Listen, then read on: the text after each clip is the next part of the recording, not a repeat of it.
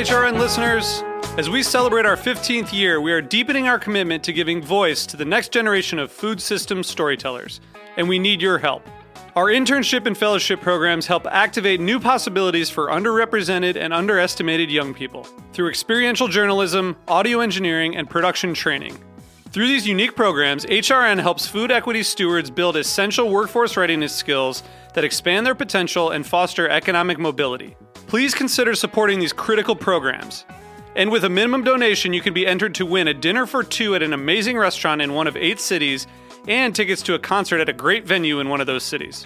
We have incredible partners across the country who have donated, as they also share our passion for helping to educate the next generation of food systems storytellers.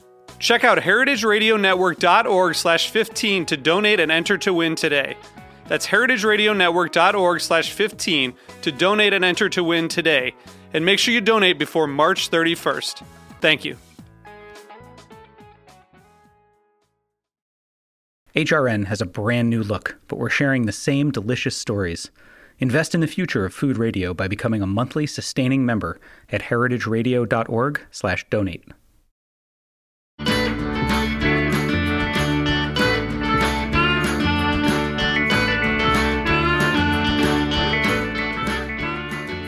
Welcome to Feast Your Ears. I'm Harry Rosenblum, and I love to talk with people about what they do and how it influences their personal food stories. This is a show about people, life, and food. If you're just tuning in for the first time, all the previous episodes can be found in the archives at heritageradionetwork.org. I'm thankful for listeners like you, and I'd love it if you'd leave me a review wherever you find this podcast. We've just rebranded here at HRN. We have a new look, and we have a new website, so I really would love it if you would go and check it out. Heritage Radio is a nonprofit, and we need your help to stay on the air. If you enjoy this show and listen to the other great podcasts we produce every week, please go check out our new site at heritageradionetwork.org/donate and make your gift today. And for those of you with kids at home, I'd love to be so bold as to suggest you check out my other podcast. Along with my co-host Hannah Forden, the program manager here at HRN, we've created Time for Lunch, a fun food-focused show for kids. We'd love it if you'd check it out wherever you get your podcasts. Today's theme, 98 million acres. When I moved to Rhode Island, I knew that it was a small state in the populous northeastern United States. But I was able to find areas without people. I was in the woods, I could see wildlife, feel like I was a small part in the larger natural world. I also know that Alaska is a whole different level of wilderness. It's enormous, far north, extreme, and not thickly settled like we are in the Northeast. When I spoke with Kirsten Dixon a few weeks ago about her life in Alaska, she mentioned that they have a 100 million acre backyard, so to speak, at their Winter Lake Lodge. When I did a quick search, I realized that her backyard is bigger than the entire state where I live, and that is just a small part of Alaska. With 2 lodges, a cafe, and a cooking school, Kirsten and her family run a number of interconnected businesses designed to get you closer to nature in a way that only Alaska can offer. I hope to visit them sometime and see what that size and scale is all about. My name is Kirsten Dixon. I, along with my family, own 2 small wilderness lodges in Alaska. So we live kind of off-grid in the backcountry of south central Alaska. And we have one small cafe in the harbor of a seaside town called Homer. And do those businesses operate year-round? We do operate year-round. The little cafe in Homer shuts down at the end of September. Tutka Bay Lodge, which is our ocean-based property, shuts down at the end of September. And then Winter Lake Lodge, it's a Finger Lake checkpoint for the Iditarod sled dog race. And we have sled dogs at that lodge. In the summertime, we put our sled dogs up on icy glacier, and so they can still kind of dog mush and be cool even in the summer. But then in the winter, we have guests come for dog mushing and skiing and other winter sports. Wow. I mean, it sounds to me, as someone who's from the lower 48 and has never been to Alaska, of course, it's on my list, like it's on many people's lists. It sounds amazing. When I read about your lodges and I, read your book, your most recent book, which I have in front of me, is Living Within the Wild. And that's also your website, right? So withinthewild.com is our Got website. it. Within the Wild's our company name, just to umbrella those three properties. But Living Within the Wild is just a story about how we do live, how we navigate the workload of operating these tiny little backcountry lodges, and our commitment to cuisine and cooking, as well as a little bit of insight into our lifestyle. Yeah. So, and you did not grow up originally in Alaska, is that correct? No, and a lot of I would say that a lot of people my age didn't necessarily grow up in Alaska. They moved here, but then now with my daughter's age, I have two daughters, but with them forward, a lot of people have been born in Alaska. But I guess we're just I'm a first generation Alaskan, and Mandy's a second generation. But I came from California, from Northern California. I went to nursing school originally, and I came up here to work in public health, and I worked at the Native Hospital in Anchorage. I worked in the intensive care unit there for a couple of years, and then I met my husband. We quit our jobs. I mean, this is back in the very early 80s, and we were just on a big adventure and having fun in life, and we started a little lodge then. We've since sold that property, but we've never looked back. We've never not done in our entire adult lives the work we're doing now. I mean, it's amazing. So, one of the chapters in the book is called A Million Acre Picnic. And just so people have some concept of that, I mean, the idea, right, is that when you look out from one of your properties, that it's basically your backyard is like 1 million acres, right? That's the idea behind the name. Yeah, that's at Winter Lake Lodge. So we're right on the sort of the leading edge of the Alaska Range, which the Alaska Range, the mountain range, travels all the kind of along western side of Alaska all the way up to Denali, and that whole landscape is just right out our back door. We have a helicopter at the lodge, which, I mean, for some years we didn't have a helicopter. I mean, that's kind of an, extravagant thing. And then we when we got a helicopter, just the whole world opened up to us. Even just, around the corner, there's this gorgeous waterfalls. And then there's these intense, beautiful mountain spires, and there's meadows and caribou. And I mean, it's just incredible terrain that's still... Literally every day we can take guests out and say, okay, you're touching earth that's never been touched by a human before. Wow. And I think that's a really, powerful feeling. I mean, powerful whether, those moments that I have when I'm in the natural world like that. I mean, I can have them in urban places too. I can think, going to New York City can be very powerful. Sure. And, sort of emotional. But I think everyone needs to, I hope everyone can experience the opportunity to be in natural world, unspoiled places. Yeah, I mean, I think that as someone I've spent the bulk of my life in the Northeast, where there are, some really cool, what I think of as wild spaces, but that's all kind of like fit in like a puzzle piece surrounded by all of this human intervention.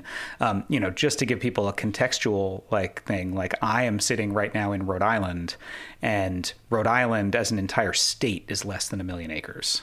It's 988,000 acres. So what we're talking about is you looking out on your backyard and it being the size of all of Rhode Island plus. Yeah.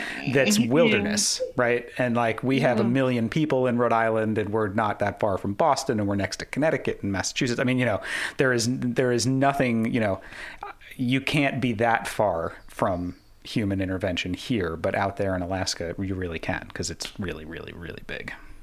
Well, we're about an hour. Winter Lake is about an hour by airplane from Anchorage, and so within an hour we can travel.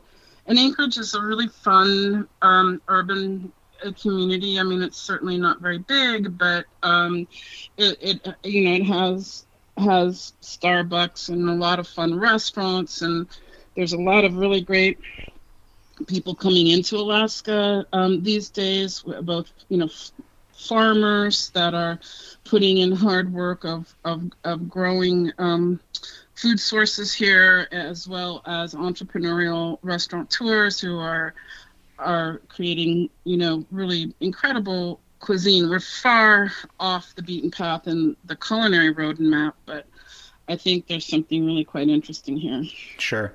So let's talk a little bit about both how a person gets to your lodges, either Winter Lake or the other one, and on top of that, I would love to talk a little bit about culinary influence and how you get your ingredients, because I've known people and I've spoken with people on this podcast who operate in far reaches, places out of the way, islands, things like that.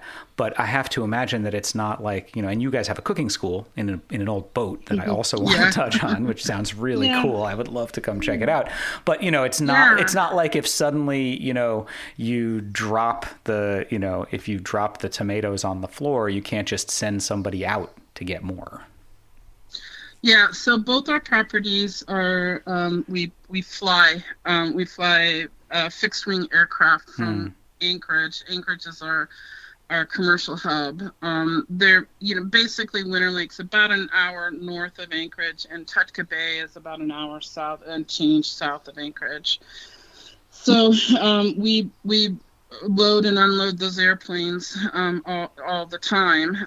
They land on water, so the planes are on floats. We call them float planes here. You might call them seaplanes on the East Coast. But we load up our supplies from Anchorage. Now, Alaska, we can't get everything here. We don't probably have the first choice of, world produce and product, but it's much better than it was 30 years ago. In the early days of me cooking, of course we had no internet and we had very limited communications, and so everything's changed a little bit, but we have definitely a sustainability commitment. We grow our own gardens. We have big greenhouses that we operate year-round. We have many relationships with farmers who, from whom we buy our kitchen produce from. Sure. And then there are some ranchers, I guess, that are raising cattle and lamb and pigs and other sort of primal meats as well. We can get some exotic things here like moose meat and other game meat that's not so typical. We do a lot of foraging. That's something we emphasize quite a bit in our cooking school. Alaska, it's very easy to grow organically here because it's so cold in the winter. A lot of bugs don't survive, right. And so we have good organic opportunity here. So, and of course we have seafood. We have Alaska seafood, salmon and halibut and crab and, the Pacific Ocean seafood, which we, of course, emphasize in our cuisine. Absolutely. I mean, I think a lot of people, myself included, when I think about things that come from Alaska in a culinary sense or ingredient sense, salmon is probably the first thing that comes to mind. I have a friend and have had him on this podcast, and he's been on Heritage Radio Network many times, whose family fishes on Bristol Bay. And has for multiple generations. And so salmon, I think, is probably the first thing. I wanted to ask about sort of what other ingredients or food items do you think of as being quintessentially Alaskan that we might not think of that way in the lower 48? Yeah, so if you think of, what is our cuisine in Alaska, and what influences our foods, and what, might someone with fresh eyes find here uniquely. Certainly we have a lot of Russian influence in our day-to-day world. We, Russians were the first to come in with gardens, and so they were growing cabbages and cold weather crops, beets, all this sort of cold weather stuff, and all of those food sources are still popular in Alaska cuisine. There's quite a few Russians that live here. Even we're the closest point to Russia. Sure. For the United States, we're the closest to China. We're the closest to Japan. We all share that Pacific Ocean. So I think there's a lot of affinity with those countries, and we're also trade partners with some of those countries. And so there's definitely a Russian thread through. There's certainly a Nordic vibe. Kind of like the circumpolar kind of communities, not necessarily Pacific Northwest. Like Seattle's very different. Right. Somehow, like we don't have huckleberries, we don't have hazelnuts, but we do, of course, share seafood and an interest in salmon. We definitely have a native Alaska indigenous people native consideration. We smoke salmon all the time. We're smoking things over alderwood often, and I think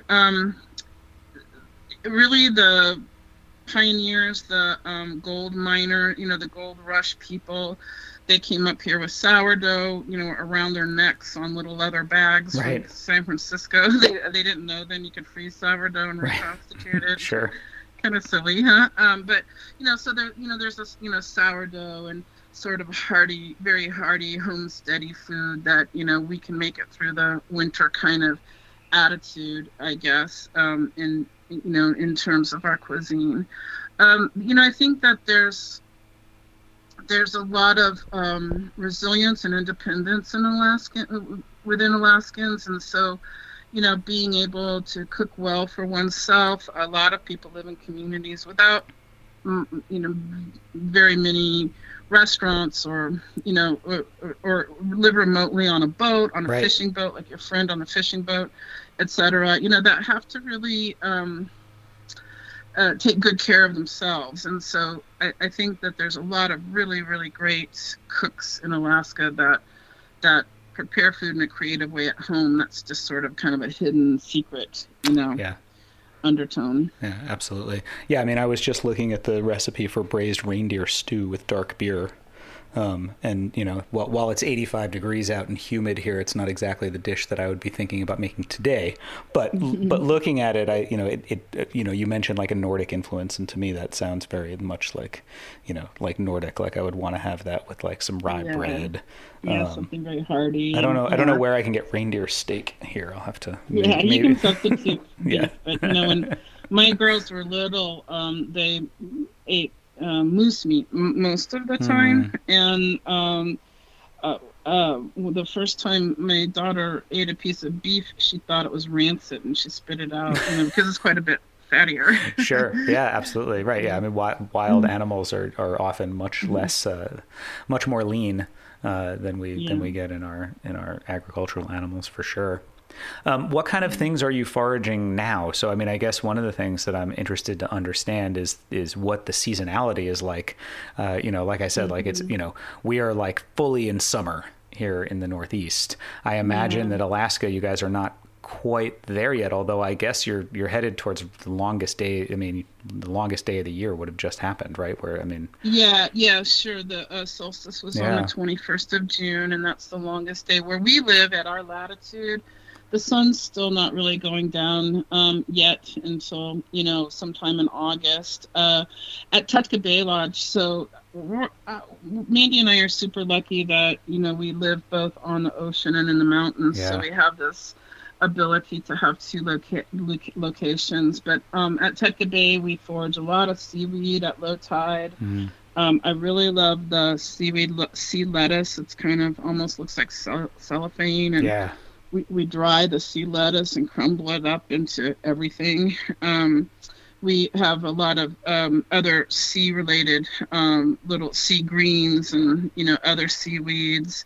And then on our property, the property is interesting there at Tutka Bay because we're in a cove, an ocean cove, but then we have this old-growth forest abutting right up to the shoreline. So literally steps away, then we can be in a forest with, tons of mushrooms. And we do have a lot of morels in the springtime and fall in Alaska. At Tutka Bay in particular, we have quite a few different mushrooms. We have a lot of wild berries. Salmon berry is an interesting, beautiful, gorgeous berry that we have in abundance. We have blueberries in abundance. Those won't be ready quite until about the first week of August.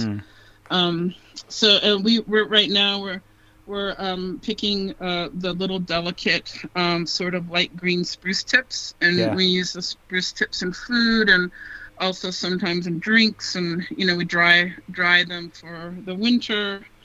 Spruce tips are really great. I that's something that I forage here, except we're well past that time now. So when I first got your book a couple of weeks ago, I actually made a batch of the spruce sugar that's in here, and I've been using it on a bunch of stuff because it's really it's delicious, and it really couldn't be any easier. I definitely encourage people to go out next spring, at least in the Northeast. But I guess if you're somewhere like Alaska, you can go forage spruce now. Yeah, at Winter Lake Lodge, the ice didn't go out of our lake until the first week of June, but things happen. You have to blink and something changes with our intense sunlight right now. So every day is intense. Every day is a little different, and new things are popping up and unfolding. And July is really, I think, July and early August are when all the flowers are out, everything's green, everything's lush, and then towards the end of August it starts to get dark again at night, which is really gorgeous if you've lived with daylight. but we have some bioluminescence in our water, so in the ocean, and so we can at nighttime when it's really dark, we can see the little creatures swirling around, and so we appreciate winter. We appreciate all the seasons, but they're very fast. Spring's a sliver of a moment. Right. Fall's pretty quick, and then basically it's a whole lot of winter. Yeah. And then three to if you stretch it 4 months of summer. Yeah, I want to talk a little bit about the light. So that's something that I hadn't really connected to, the ability to grow your own food or what was happening with the trees and stuff. This the fact that it essentially the sun doesn't set, or you have very little nighttime for quite a long time, and some plants are reliant on the change or the amount of sunlight they get to do things like produce flowers or produce fruit. And so, I would love to understand, and also how it affects you as a person, because I imagine that you guys have developed over, living there an entire or most of a lifetime, you've developed ways to kind of deal with the fact that if you wake up at 2:30 in the morning because you have to use the bathroom or whatever, that it's just as bright out as it is at noon, right? Whereas visitors, I'm sure, find that to be really, really off-putting and kind of difficult. Yeah, for me personally, I mean, many Alaskans have lights and sad lights in the winter, sure, and all sorts of other things. But for me, it's never ever bothered me. I'm not fussed or bothered by light in the evening or different photo periods. But we do have blackout curtains in our guest cabins, right. And we have eye patches for them, everything so that they can have find darkness in the evening. And I do know that probably I'm just so conditioned from living here for so long, sure, that I don't notice it anymore. But we definitely have different energy. I mean, we could be out playing volleyball at midnight, oops, it's midnight, we better go to bed. Right. And then in the winter, we're sort of padding around in our jammies at 10 o'clock in the morning, should we get up yet? Right. So, it's definitely two different paces. And, in the summer, everything happens. The fish are here, the guests are here, the things need to be harvested and picked, and it's a flurry of a busy time, as it has always been. I mean, it was that way for Native people 1,000 years ago, as it is for us now. We're just doing different activities, I guess. Yeah. Yeah, absolutely. What do you think the most important thing is that you want people to know about either Alaska or the way of life there? Like, what's the big takeaway from people who visit your lodges or who buy your cookbook? Well, I think that what I want to do is show people that there are still places in the world that are wild and free, and I want them to consider the potential when they go home of looking at their own communities or their own countries or their own countrysides, and considering the preservation of wild places. And I deeply appreciate urban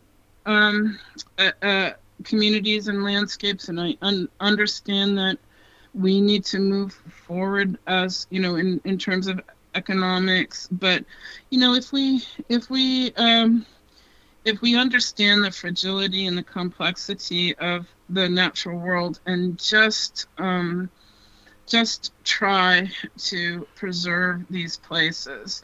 Bristol Bay has been under attack, and if the salmon, Bristol Bay is the world's largest salmon returning spawning grounds. Yep.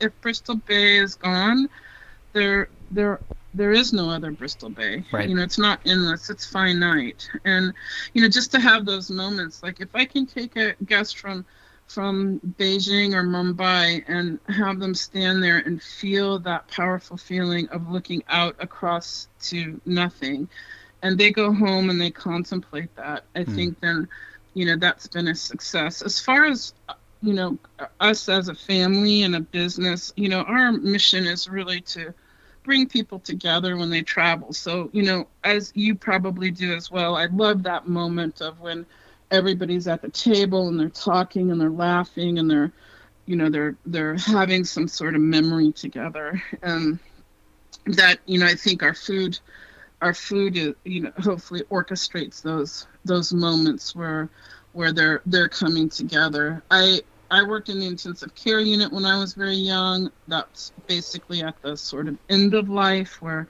people are in crisis and dying.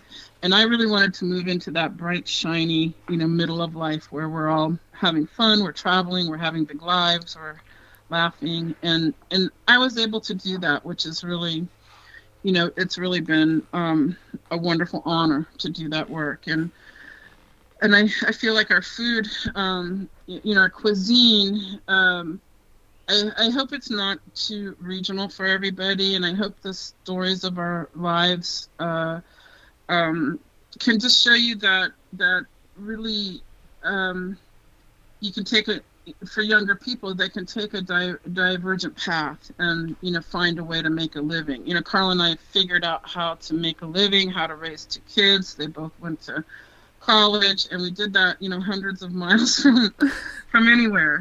Right. How do you survive out in the middle of nowhere? Well, you make a plan and you do it.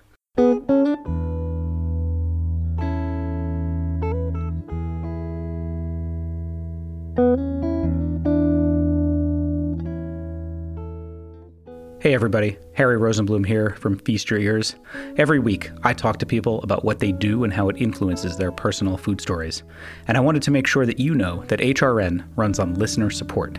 It's up to you to keep us on the air. Every week, I try to do my best to bring you interesting stories from across the globe and across the street. But if you enjoy this podcast, the best way to show your support is to become a member. You can set up a monthly recurring donation of any amount, $1, $5, $10, $1,000, whatever you want, and choose the show in the designation drop-down menu. So if you want to support everything, you can do that. If you want to support me and Feast Your Ears, you can do that too. Become a monthly sustaining member at heritageradionetwork.org/donate.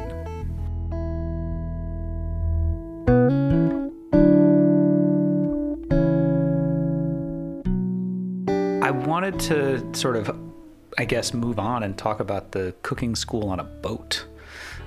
So I, in researching this, it kind of, I started to look at that, and sort of my wife runs a cooking school, not on a boat, in a kitchen space. So, I would love to, tell me the story of how you ended up with ending up with a boat. I imagine in Alaska is not that hard, but how you ended up with a boat that then became a cooking school. Yeah. If you go to our website, to Within the Wild, I don't know if we have any pictures, many pictures of it, but it's really an incredible space. So, where Tutka Bay Lodge is, we had neighbors that we actually didn't know we had. The previous owners never mentioned them, and you can't really see them through all the trees and the woods.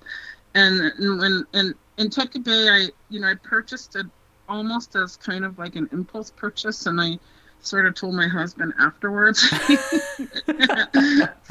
yeah, I hope your wife's listening. You can't do that, right? and when my husband went down to Tutka Bay and was looking around, he's like, "Oh, you have to come over and look at this what's over the hill."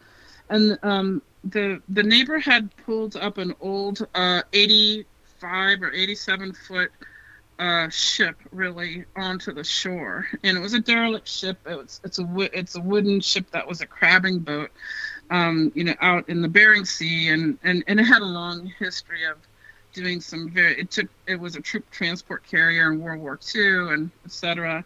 Well, he had built this 2-story structure on top of the boat, and when I first looked at it, I thought, "Oh, that is so ugly. It's it's the ugliest thing I've ever seen."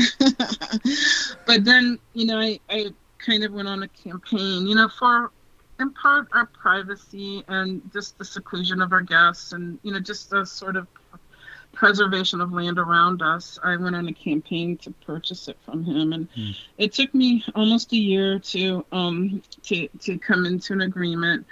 Well, when he finally agreed to sell it to us, Mandy and I, my daughter Mandy and I, were guest chefs on a cruise ship on Holland America, and we were in the Straits of Gibraltar, and there was a huge storm. We couldn't actually land in Gibraltar because the storm was so bad and the way the port is there. And so somebody asked, "Can you do another on the spot, on the fly cooking class for us?" And we said, "Yeah, sure, of course we can." And the ship was rocking so much, to left and right, all our bowls and everything would just slide down the countertop to one end, and then they'd slide down to the other end. And, we got back to our stateroom, and we had the little message that he had accepted our offer. And we thought, "Oh, what? If we can teach here, right? If we can teach on this, ship today in a storm, we can do it anywhere. Let's turn it into a cooking school." So it was almost a no-brainer for us, because we love to share what we know. Obviously, we write books, and we like to teach, and we offer cooking classes for our guests in the kitchens of the lodge, but we decided we wanted to do also something for our community. And one way, because our lodge is so private, one way to bring community people over there was to have the cooking school. So we had, we offer 12 people that can come. We open it 3 days a week, Friday, Saturday, and Sunday. This year, unfortunately, and last year, we aren't operating because of COVID restrictions, but we're really hoping and excited to start it up again next year. And it's totally kind of non-stainless steel kitchen. We do everything a mano, and it works fine. It's great. We have these big wood root balls, tree root balls that are chandeliers hanging over this long table that seats 24 people, and it's just been really a great way to connect with people that I wouldn't meet normally, and in our community mostly, or in a lot of our guests are Alaskans, because then it's a way they can afford to come over and spend some time with us. And our lodges are a little expensive, and not totally targeted for Alaskans in that sense, in that regard. Right. But I just love it. I love communicating through food, and I love communicating through the story of food and sharing what I know. It's awesome. I really like. I wanna come, and I wanna cook. I wanna cook on your cooking school boat. It's so cool. So you brought it up a little bit there. I wanted to ask. I mean, I've spent a lot of time in resort sort of areas, and there's often kind of an undercurrent, I find, of like a little bit of a conflict between locals and visitors, even though the locals often in the economy rely very heavily on the dollars that the visitors bring in. And I wanted to know, I mean, is that something that you find to be present, or is Alaska so sort of vast and these places not exactly like in any kind of metropolitan area that it doesn't happen? I'm just curious. Well, definitely that's true for Winter Lake Lodge. We have no neighbors there, so Right. they're being community minded is a broader concept at Winter Lake, since we don't have a community to lean into. At Tutka Bay, we're half an hour by boat away from the town of Homer, where Mandy has the cafe. There, I think it's definitely it's a gorgeous, really fun town. There's a lot of artists. There's a lot of musicians living there. It's kind of a I don't know, like a retro hippie vibe there. But the community is sort of interesting in that there's a lot of commercial fishermen, salt of the earth people going out and making a living every day on the ocean. And then there seems to be a little bit of conflict or misunderstanding between commercial fishermen and tourism user groups. I mean, sport fishermen versus commercial fishermen, or et cetera. And that's probably true almost anywhere. And finding common ground is super important for me. And I try to be very active in local issues in which we can look for ways to, bridge understanding and to sort of, prevent misunderstanding.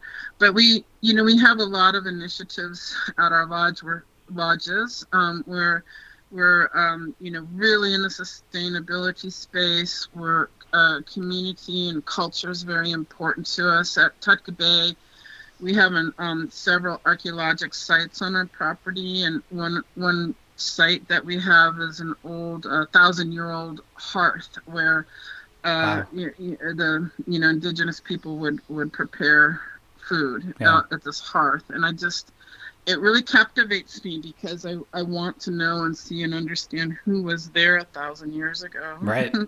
But we really try to reach out and try to be a part of our community, and the cafe is a cafe is a good outlet for that too. It's very, very popular and amongst locals in Homer, and we try to do a lot of community contribution, as almost all chefs do on some level. Yeah, I mean, you mentioned when I asked before the show, where you thought of a great place to sit, and you mentioned sitting at the cafe in the early morning watching fishermen leave the harbor, and I think that is important. I mean, it is also important, I would hope, for the guests who are coming to see you. I mean, if they're going to Winter Lake and they want to be in that wilderness, they still have to pass through other parts of Alaska and kind of understand that there is a wider community there, if not a direct community. And especially with something like fishing. I mean, I recently joined the board of directors for a small nonprofit here in the Northeast, whose mission is to promote sustainability in commercial seafood and promote, people actually purchasing local seafood rather than seafood from further away that is often, not always, but often much less sustainable. And the idea that, somebody who goes into a fish market here, if they're buying farmed salmon or farmed shrimp, which are, of course, sadly going to remain the most popular seafoods in America, they're not buying the local cod or the local fluke or the local oysters that were probably harvested or caught by their neighbors. Yeah, for example, just yesterday I bought 25 whole sockeye salmon from a small family boat in Bristol Bay. And so okay, they have to bring the fish to Anchorage, and I have to meet them somewhere, down a dark alley, and get the fish, and sometimes there's a little bit more labor to that, but the reward is so great. I mean, I feel so good about working with that family than going to a big fish wholesaler where I don't know where the fish is coming from, really. Right. And so that family may be selling some of their catch to that wholesaler, but for less money. That's right. Right. Absolutely. So then you're helping to get the dollars, directly to the to the fishermen and family and stuff. Yeah. That's great. That's absolutely correct. Yeah.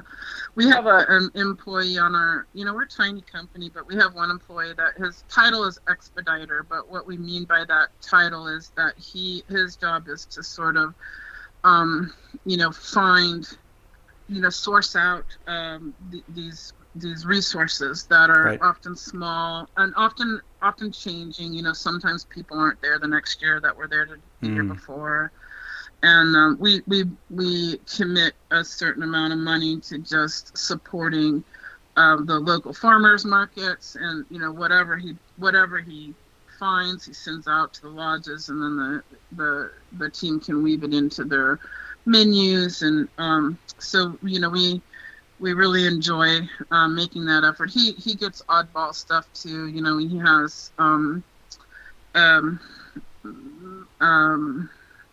access to some harder to get Alaskan oddball products. Like certain kinds of game and stuff that he enjoys. I don't know how I feel about that, but he ferments a lot of things, and he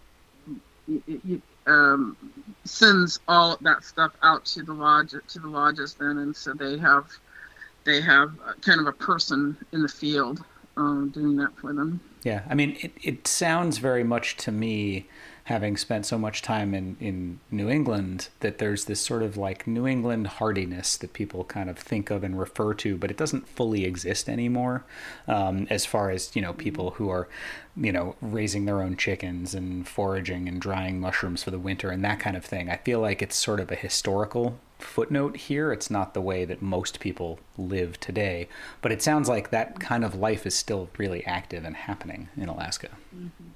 For sure.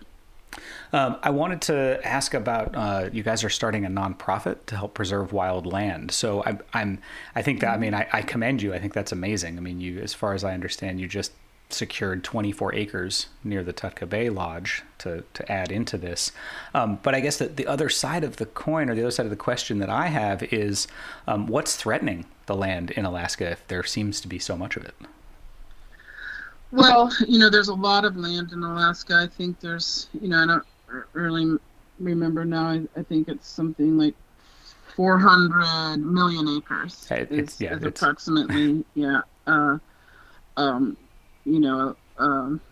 acreage here. But a lot of it is Arctic, tundra, inaccessible land. A lot of it, humans have clustered around the prime spots along the ocean, and good ports and good fishing access, etc. So the real threat to natural wild places in Alaska is development always. So near Winter Lake, there's a very large gold mine going in, hoping to go in. There's extraction of natural resources is probably one of Alaska's primary industries, and it's definitely one of Alaska's primary potential industries. So, certainly oil development and natural gas, minerals like gold and copper and other sorts of extractive minerals. And so, oftentimes to put in a gold mine, you have to build a road to get supplies in. And then you have to have, there's a lot of infrastructure development ideas. So, and I don't disrespect people who are miners or who make a living with an extractive kind of industry. It's just not my focus. I want to make sure the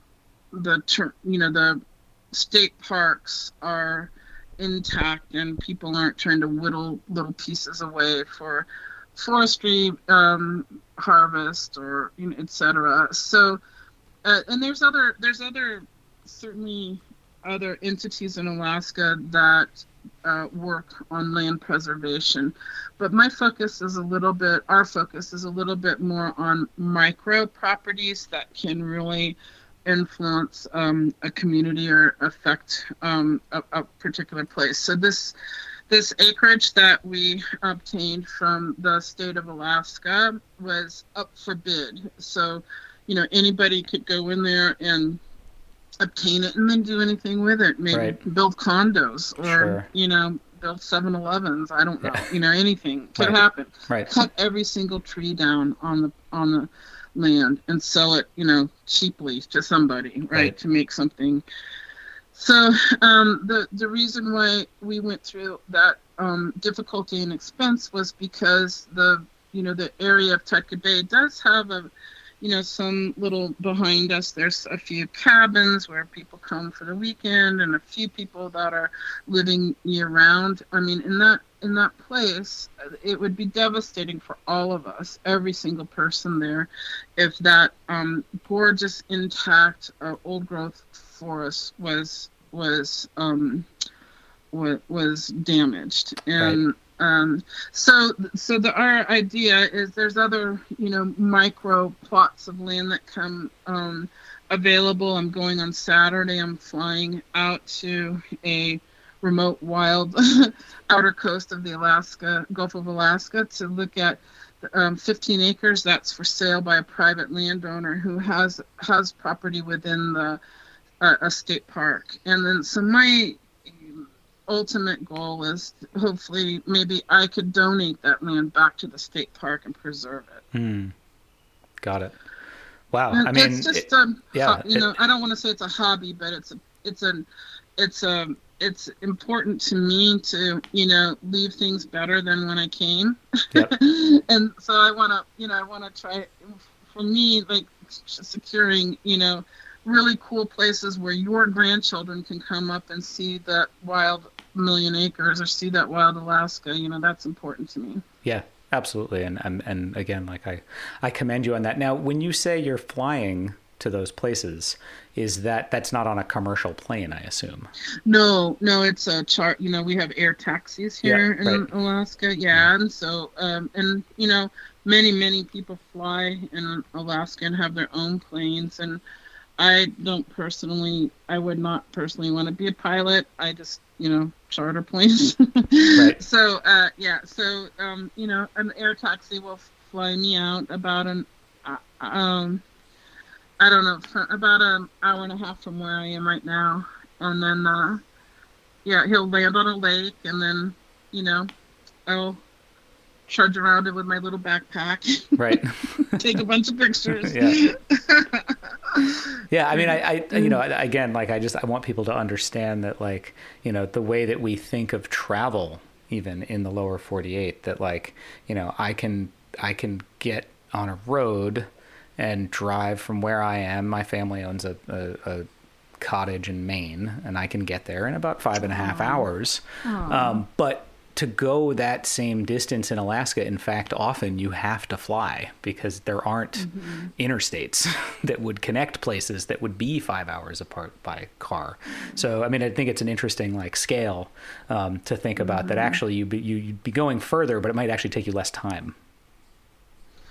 Yeah, I've been dreaming of getting one of those, those Sprinter vans and then decking it out with a bed and a kitchen inside it, hitting the road. And, then the reality is like, okay, wait, where there's one road north to Fairbanks, there's one road south to Homer. Where would we go? And then also like sitting, in a vehicle. I'm not really a drive, I don't like to drive that much. So, like sitting in a vehicle with my husband, what would we talk, okay, all right, forget it. All right, one dream check off, throw it.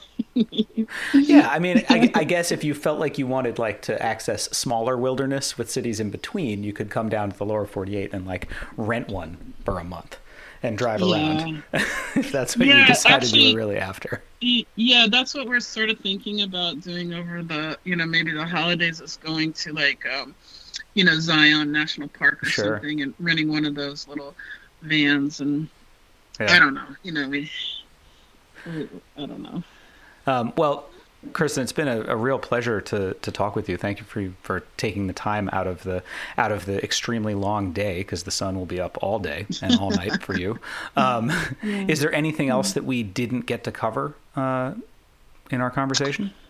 Well, no, I just hope, everyone listening knows that Alaska is, they're one of their states, and, our national parks here, and there's state parks here, and there's interesting things to see and do and experience and eat, and visiting us may potentially change your life in some small way. And so I hope everybody will have the opportunity to come and see one of our places, your place, your park, your shoreline, and your ocean sometime in your life.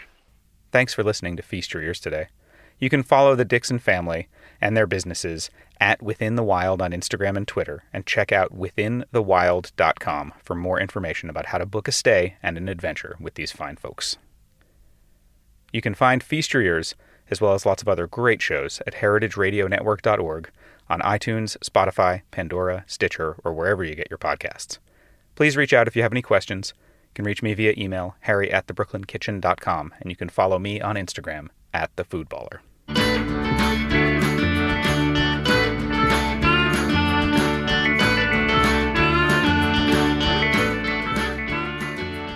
Feast Your Ears is powered by Simplecast. Thanks for listening to Heritage Radio Network, food radio supported by you. For our freshest content, subscribe to our newsletter. Enter your email at the bottom of our website, heritageradionetwork.org. Connect with us on Instagram and Twitter @heritage_radio. You can also find us at facebook.com/Heritage Radio Network.